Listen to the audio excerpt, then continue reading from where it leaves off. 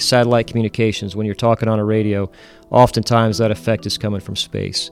Positioning, navigation, and timing, your GPS or your timing on a lot of Army equipment, that's an effect that comes from space. Missile warning is an effect from space. If you look at the most recent conflict we've had over the last several years, we really have not been challenged in any one domain. A future conflict against a near-peer adversary is going to be very different. There's no question that we will be operating in a denied, degraded, disrupted space operating environment. Hey, and welcome back to another episode of the MWI Podcast. I'm John Amble, Editorial Director at MWI, and in this episode, Major Jake Morali is joined by 4 guests, each of whom is part of the Army's Space Operations Enterprise. Now, it was pretty big news last year when discussion about standing up a U.S. Space Force began. But the U.S. military has been involved in space for a long time. Most people know that the Air Force has considerable responsibilities in the space domain, but the Army does too. It has space operations officers and has had them for 20 years. It even has a space brigade.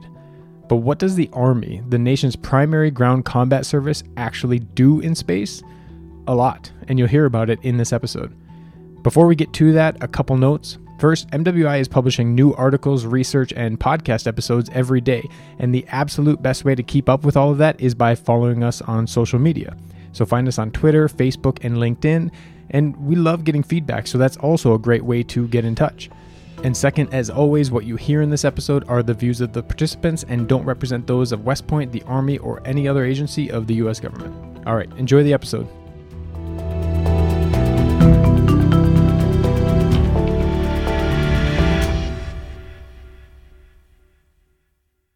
Gentlemen, thank you for coming here and talking to us here at the Modern War Institute today.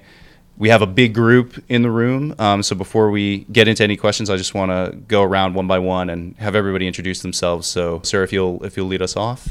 So I am Colonel Eric Little. I'm the commander of the 1st Space Brigade. We're based out of Fort Carson, Colorado. I've been a Functional Area 40 Space Operations Officer for about 12 years now. Prior to going into space, I was an Army aviator for 12 years. Hi, I'm Jerry Pepin. I'm the Acting Director of the Army Space Personnel Development Office, and we oversee the development of our FA-40s. I'm Lieutenant Colonel Russ Nowles, and I'm the Brigade Operations Officer for the Army's 1st Space Brigade. I've been an FA-40 for just over 7 years now. Prior to that, I was an Armor Officer for 12 years. My name is Captain Arthur Tyson. I'm currently a Functional Area 40 stationed out of Redstone Arsenal. I work with the TRADOC Capability Manager, Space and High Altitude, out of the Future Warfare Center down in the SMDC, Space and Missile Defense Center. Before I was an FA-40, I was a branched ordnance as well as a history major. So I'm not a STEM degree holder, but I'm a current FA-40. All right, so because people are maybe not super familiar, especially in the Army's role in space operations, I want to start at a very basic level. And to start at that level, I want to look at what space units exist in the Army. This is sort of a new thing that the Army is getting involved in, at least in a formal sense. So what units exist to handle space as a domain in the United States Army? So I'll take that first question.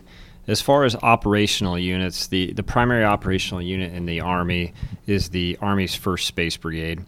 The 1st Space Brigade is more or less the hub for Army space operations. Within the 1st Space Brigade, there are 3 multi-component battalions. Those battalions are the 1st Space Battalion, which is our active duty space battalion, the 2nd Space Battalion, which is a reserve component space battalion, and then the 3rd Battalion is the 117th Space Battalion, which is an associated unit from the Colorado National Guard that partners with the 1st Space Brigade to execute our mission.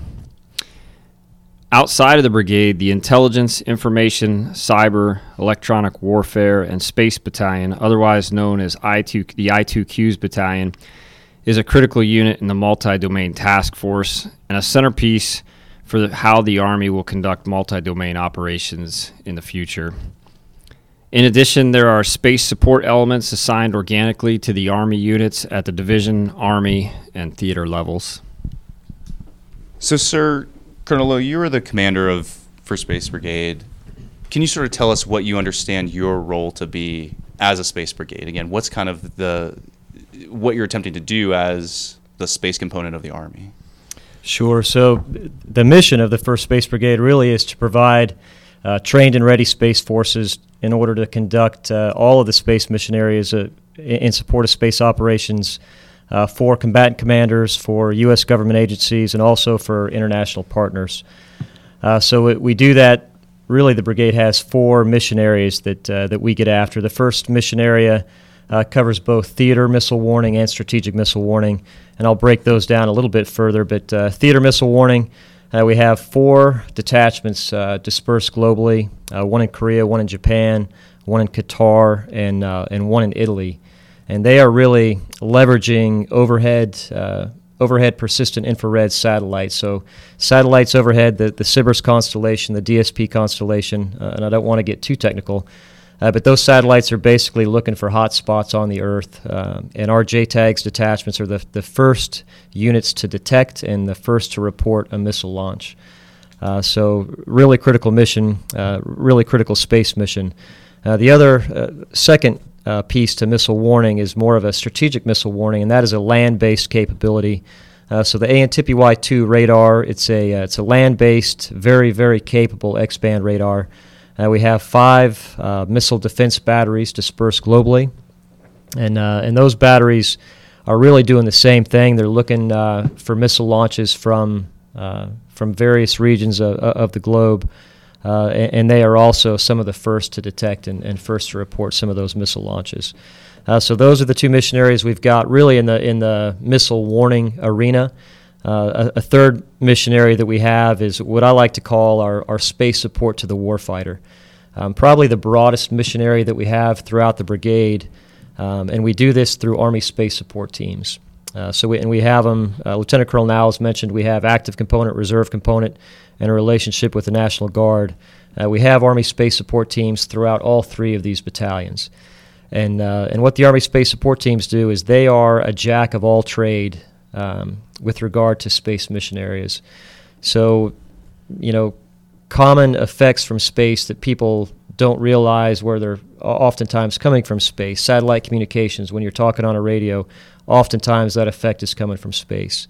Positioning, navigation, and timing, your GPS or your timing on a lot of Army equipment, that's an effect that comes from space. Missile warning that I touched on briefly is an effect from space.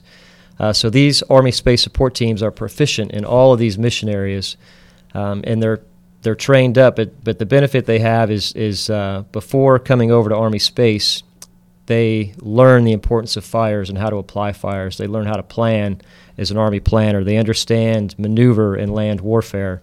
So they bridge the gap from the technical side to the practical application of all those effects. And we embed the Army Space Support Teams with Army divisions, with Army corps at the theater level at U.S. Army Pacific or U.S. Army Europe. For major exercise and contingencies, we will embed Army Space Support Teams with these Army formations. So very, very important mission, again, to bridge that gap between the technical side and the practical application. The fourth and final mission area that we have within 1st Space Brigade is what we call space situational awareness. And this is the mission area. So the soldiers assigned to our space situational awareness detachments are very, very proficient with the electromagnetic spectrum. So they understand signals of interest, and they can go into great detail with regard to the spectrum, and they just have a very robust understanding, both with offensive measures and defensive measures that they can take with regard to the spectrum. And that is the 4 mission areas of 1st Space Brigade.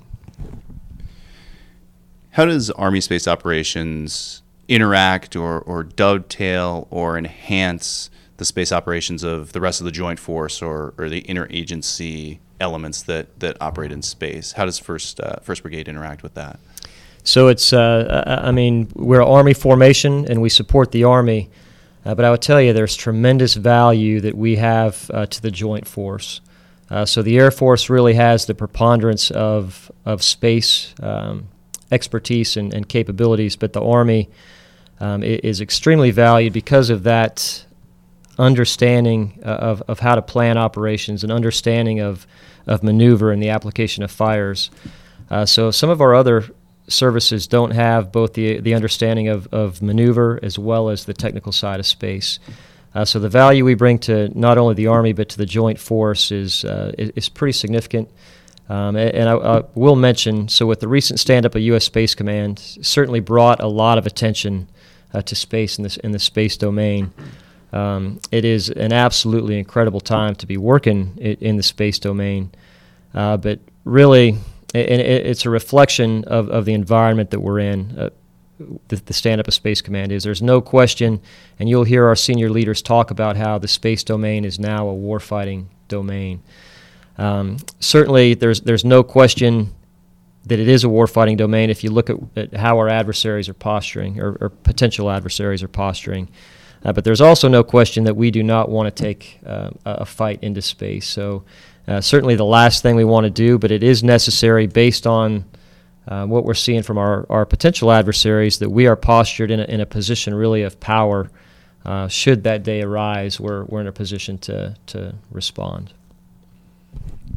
Great. So next question I have is specifically about the people that populate the Space Force, so to speak, the 1st Space Brigade, and the elements that are involved, at a division level or corps level that interact in space. And those are people who are functional area 40, FA-40 space operations officers. So I'm curious what their duties are and what the sessions and training process looks like for those folks. So as far as the duties or responsibilities of those FA-40s, or what role do the FA-40 officers play, Colonel Little just touched on this a bit during the last discussion. But really, FA-40s are trained to understand the technical aspects of space and then be able to relate that technical side of space and those space capabilities to the warfighter. Critical to being that FA-40 is understanding maneuver and fire. It is very important for FA-40s to first serve in their basic branch, as this provides them a perspective of ground operations. And then through that training, they have to understand that technical aspect and can bridge then those space capabilities and relate those to best or to understand how to best support ground combat. So obviously, in order to become an FA-40, to have that technical expertise, there's a robust training program that one has to undertake, right? If I'm an infantry officer and I try to assess into FA-40, I imagine that's a pretty significant training pipeline. I'm curious what that pipeline looks like. I think, Captain Tyson, you probably have the best feel for how that progression works. Yes, I can touch on that. So what training courses you take will depend on what job you're ultimately going to go to. However, there are 2 main courses of training that you will take when you're initially an FA-40.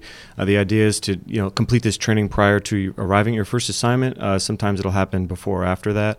So the 2 main courses are, firstly is Space 200, and that is an Air Force course offered at Peterson Air Force Base. It's very science heavy. So during that course, you'll go over a lot of things like orbital mechanics, orbital dynamics, a lot of the EM spectrum is covered. So very, very kind of science heavy in Air Force on that. There's also a project where you build CubeSats and go over to the Air Force Academy and do a little work there. So you do get to do some interesting things at that course, and it's very very good. You do a little joint flavor in there, because typically there's not just Army, it's Air Force, and during my class there was actually Navy and Marines as well. So you get a little idea of like kind of the joint nature of space involved with that.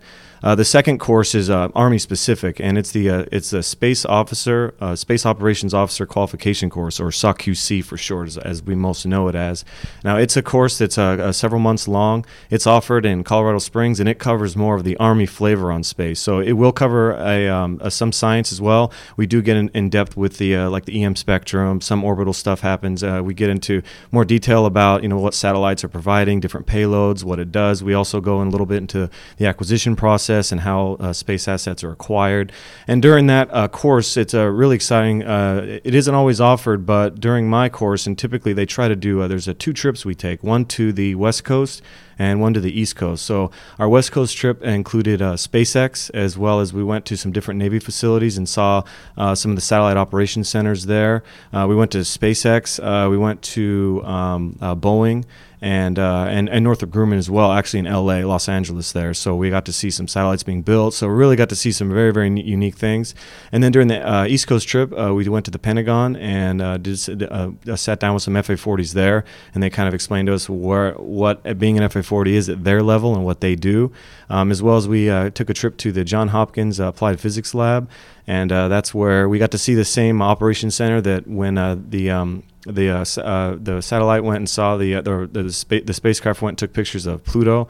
That was the operations center that they had there to see that. So that was pretty neat, and they showed us how all that goes and how their operations work. And they took us all over campus actually and showed us all their different programs they have, where they build the satellites, their clean rooms and things like that. So we really got a really good experience there. And then we came back to Colorado Springs and kind of finished up the course. We did some, like any other military course, we had a lot of practical exercises, and we really dug into what it means to be an actual FA-40 and look at space operations from the Army point of view. After that, those are typically the two main courses you'll take as an FA-40. What you'll take after that, most will do additional training. It will depend on your job. For me personally, I also took the Tactical Space Operations course, and that course was really GIS heavy. It was essentially all GIS, working with the GIS software and learning how to map and do imagery and create flyover data and shape files and all that kind of stuff. If you're going to be a JTAGS operator, there's a JTAGS course. There's space control courses. There are Air Force courses available as well, additional orbital mechanics and dynamics. There's courses on rocketry and different science, things like that. There's also a Space 300 course that typically a lot of the senior FA-40s will take, so the training really never stops, but that's typically where you start out. So I have to ask before we head to the next question, did you have a background in anything space related before you started the FA-40 pipeline? Formally, none whatsoever. In college, I took some astronomy classes and I built some satellite models that were probably completely out of scale, but it was fun and I did it. But as far as having any prior formal space experience, zero. And now, after running through the pipeline, you're like a space guru. You got the whole thing. A lot down. more. I'll never say I'm a guru, but a lot more science. I'm a lot more science savvy than I ever thought I'd be.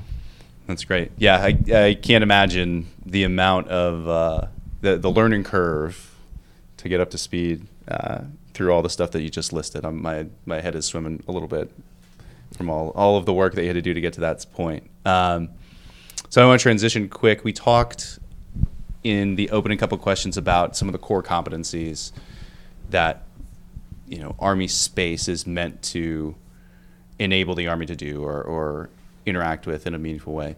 And I'm curious what, sir, your mission is and how it pertains to multi-domain operations. How does Army space support MDO? Okay, yeah, that's a great question. The Army is certainly all about multi-domain operations right now, and Army space certainly has a vital role in multi-domain operations. I think it's important really to start with the description of the environment. If you look at the most recent conflict we've had over the last several years, we really have not been challenged in any one domain. A future conflict against a near-peer adversary is going to be very different.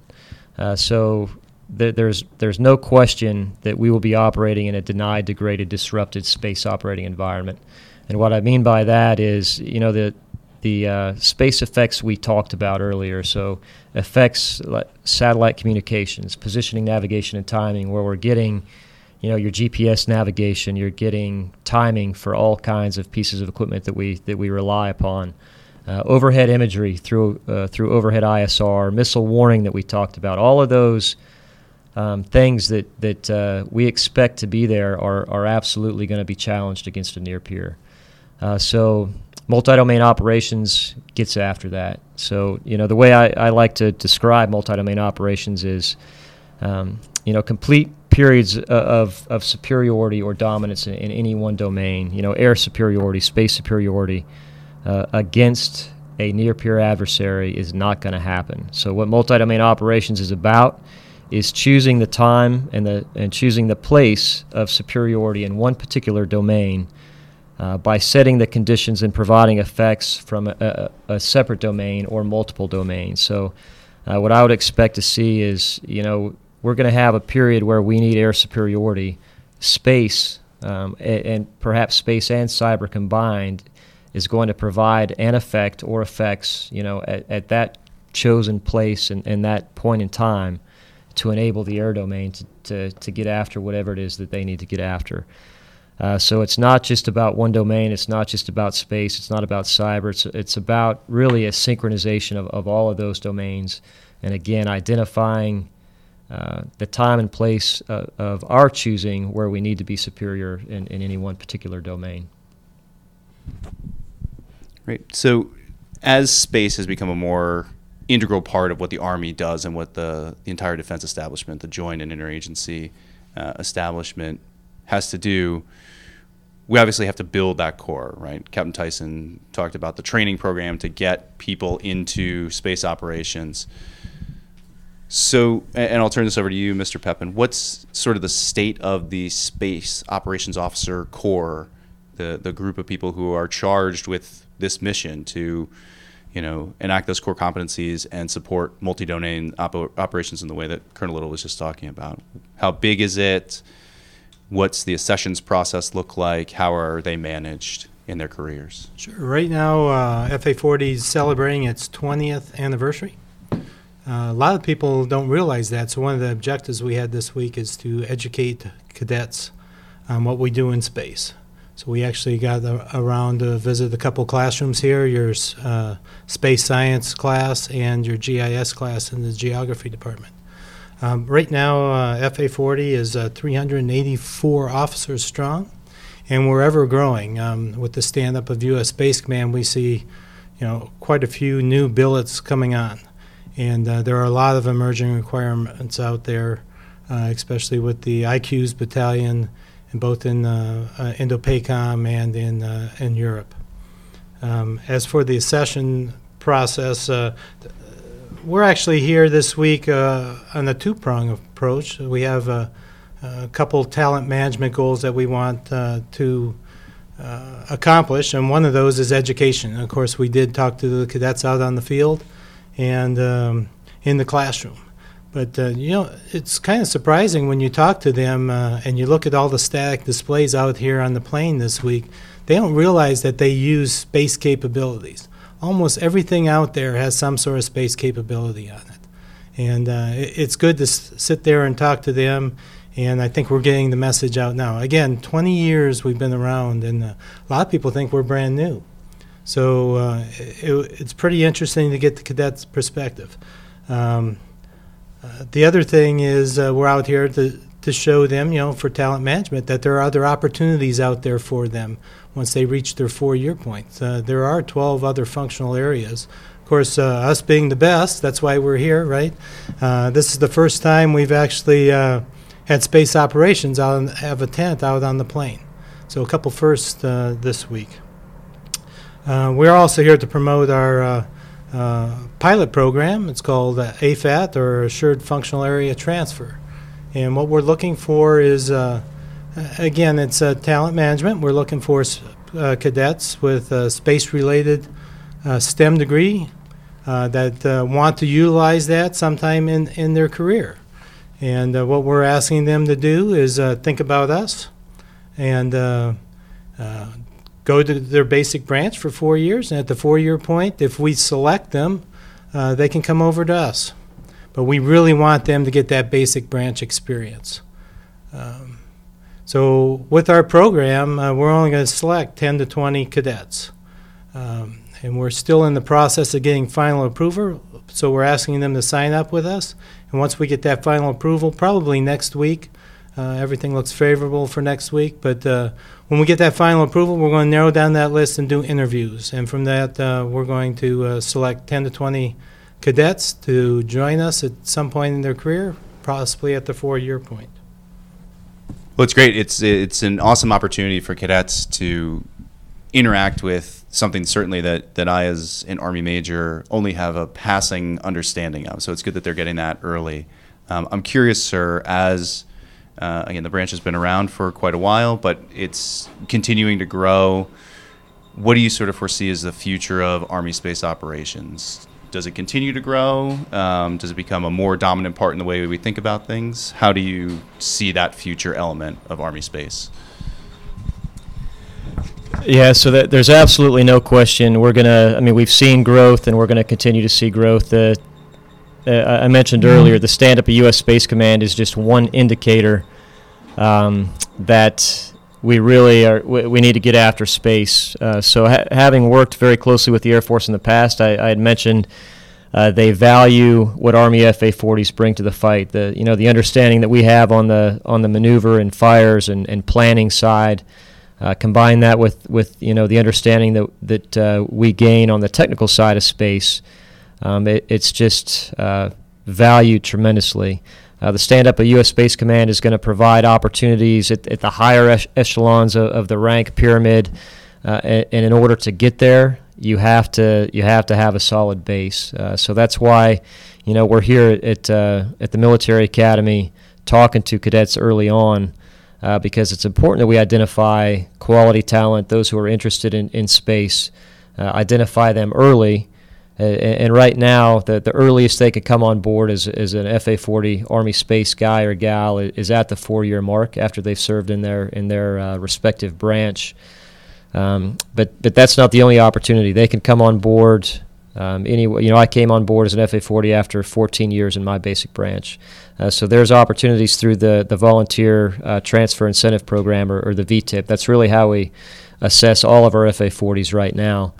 But there is absolutely, to really get after your question, there's absolutely no question it's a growth industry, and it's just an exciting time to be in space. Yeah, it sounds very much like space is, like you said, a growth industry, something that the Army will be doing a lot more of in the future. Well, I appreciate, gentlemen, you guys sitting down and talking to me today and kind of illuminating what it is that space operations officers do in the Army.